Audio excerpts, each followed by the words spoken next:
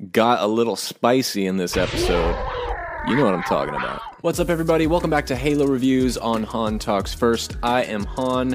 Today we're talking about episode 2. So if you haven't seen it yet, we're going to be all spoilers today. So go watch it and then come back and have a conversation with us. This episode lacked a lot of the action that we experienced in the first episode, but I actually totally enjoyed it. This episode, more so than the first one, set the tone for this show, and it also tells the viewer, okay, here's the direction we want to go with our version of Halo, and it kind of made this whole series feel less of a fan film and more like a reimagining of the franchise. Now, as I go on and tell you my thoughts, leave me yours in the comments below. Like the video for me, helps out so much.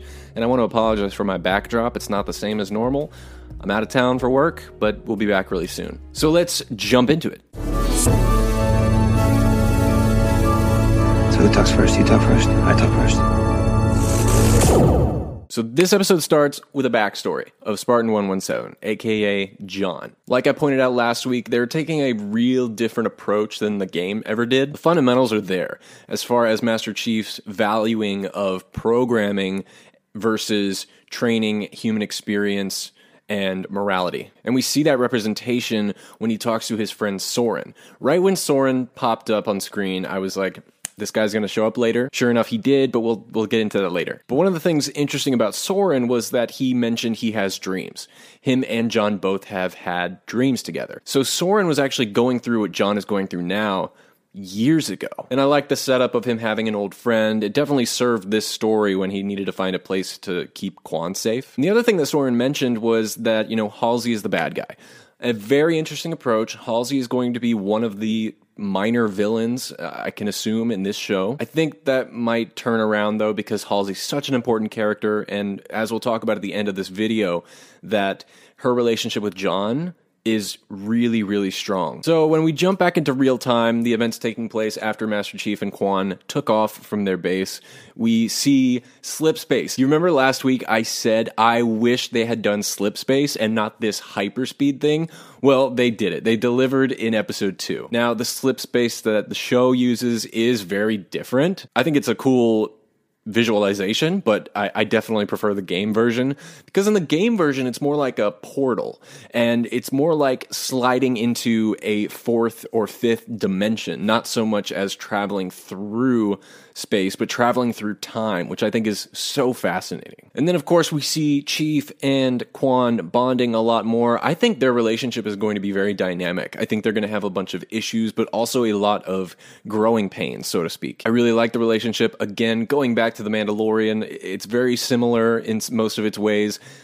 Quan continues to grow on me. Like I said last week, I wasn't the biggest fan of her at the beginning, but towards the end of the episode, it worked, and it did even more so this time. What was important about that opening scene with them is that it's showing Chief learning to be human, which we never saw in the game. It was never a goal. The goal of the game was to disassociate him from humans and be more related to like AI and things like Cortana. But now we're seeing a different side. And I think going off again of him removing the helmet, this is all to try and humanize John. We see him start to question his belief over orders and the assignments he's given by his superiors and start to have a mind of his own. And oh my god, back at it again with the Star Wars references. When they come out of slip space, they land immediately into an asteroid belt. I loved it. That was 100% Star Wars. I guarantee the creators of the show thought Star Wars when they put that part into the script. And then in that scene, they added some of their humor. I really like how they do humor in this show so far. And the example is when they land in the asteroid field and Quan is immediately just like, we're gonna die. And then John says to her, everything dies. It was so well timed. It wasn't like a joke. It was just situational humor, and I think it worked. Now, on the other side of this asteroid field is an asteroid base, which the colonizers of it actually refer to it as the rubble. Again, a new area in Halo we haven't explored, and I liked it. I actually really liked it. It reminded me again of Halo 5 when they go to that one mining base. But this is an example of world building, that thing that Halo, the game, did so well. And I'm glad to see the show is doing it too. And again, with the comedy, very well done. When the colonizers move the forklift in his pathway to block him, and he just slides it over. That was great. And then sure enough, as I predicted while watching it, Soren shows back up. His dynamic with Chief is also really great. The relationships in the show so far are really working for me. I love that he can call him out on his BS, like when he's just like, you're so stiff, you need to lighten up a little bit. And one of the important bits of information that Soren gives to Chief is that there's a bounty out for Kwan, and not just for the UNSC forces, but for all over the galaxy. Again, going back to The Mandalorian, where everyone has a bounty out for Baby Yoda. Kwan is Baby Yoda. And another Star Wars reference, when they get to the rubble and he says, this is the home for misfits and people who don't belong and just filled with like people that did crime in their time or whatever. I almost heard Obi-Wan Kenobi tell Chief in this scene that you'll never find a more wretched hive of scum and villainy. So when people ask me why the hell am I doing a Halo show on my Star Wars podcast, that's why. So as far as other locations in the show, another great one is the High Charity, which of course is the Covenant base, and where we get to see the Prophets. Loved it. Loved the production design, the big white wall behind them. The VFX on the Prophets themselves look fantastic, and I love that all three of them are back there. And I might be wrong, but this might be the first time ever we saw an Elite without a helmet on. But another important part about this episode and what happens in this scene is that we learn that Master Chief can do what the Blessed One can do. That one human lady who works with the Covenant, who, by the way, got a little spicy in this episode. You know what I'm talking about. Just to kind of touch on that real quick, I did not expect nudity in the show. Not at all. It was shocking. It was good, don't get me wrong, but I wasn't expecting it. But anyway, we find out they both have similar abilities in the way that they can both access the power to this keystone, which we also found out the name of this artifact is the keystone. I'm telling you right now who the Blessed One is. Okay, you ready? You ready?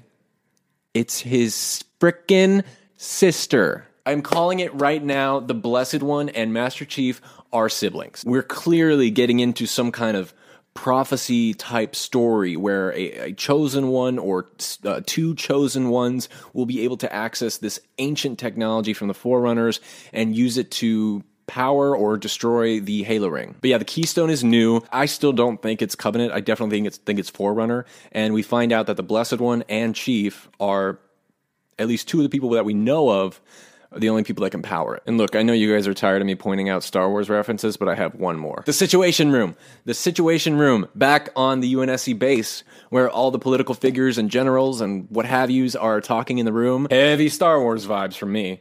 But anyway, things that we saw in this set of scenes was the new version of Captain Keyes. Now, I'm not talking about the Captain Keyes that we have in the show right now, Miranda's father, but the general. I don't think they said his name in the show, but that is totally a ripoff of Captain Keyes from the video game. So also in the Situation Room, we found out a little bit more about the Cortana project. So Cortana in this series is an artificial general intelligence. The show refers to it as the next phase in human evolution. And also phase 2 kind of being able to be compatible with human biology. And that version, of course, they mentioned is derived from illegal practice of cloning humans to pair Cortana with basic humans. So I think that is going to tie into kind of where we're at now with current Halo game lore, and we will have two separate versions of Cortana at some point. We'll have the Cortana that is with Chief, and she's the original one, and then we'll have another one that's kind of gone rogue and is a bad version. The last thing I want to talk about is Halsey and Chief's relationship. We really got to see it at the end of this episode. It was a great ending for me because it was almost like a mother-son relationship. You know, Halsey loves Master Chief. You can tell that. And Chief loves and adores Halsey. I mean, wouldn't you? I mean, have you seen Catherine Halsey? But I thought it was really sweet the way she comes in and she's just like, "What are you doing, man?" She sits down, like, you know, holding her knees on the seat next to him, just very, very playful and friendly, and like they have a long history, but also like they can tell each other anything. And that's it, guys. You know, I thought episode 2 it was okay. I still love the show so far, but episode 1 was the highlight so far. I definitely need to see way more Covenant. I need to see grunts, jackals, hunters. So thank you so much for watching. Again, comment, like, subscribe, whatever you want to do. I'm not going to tell you what to do. We'll be back next week with episode 3. I will talk to you soon.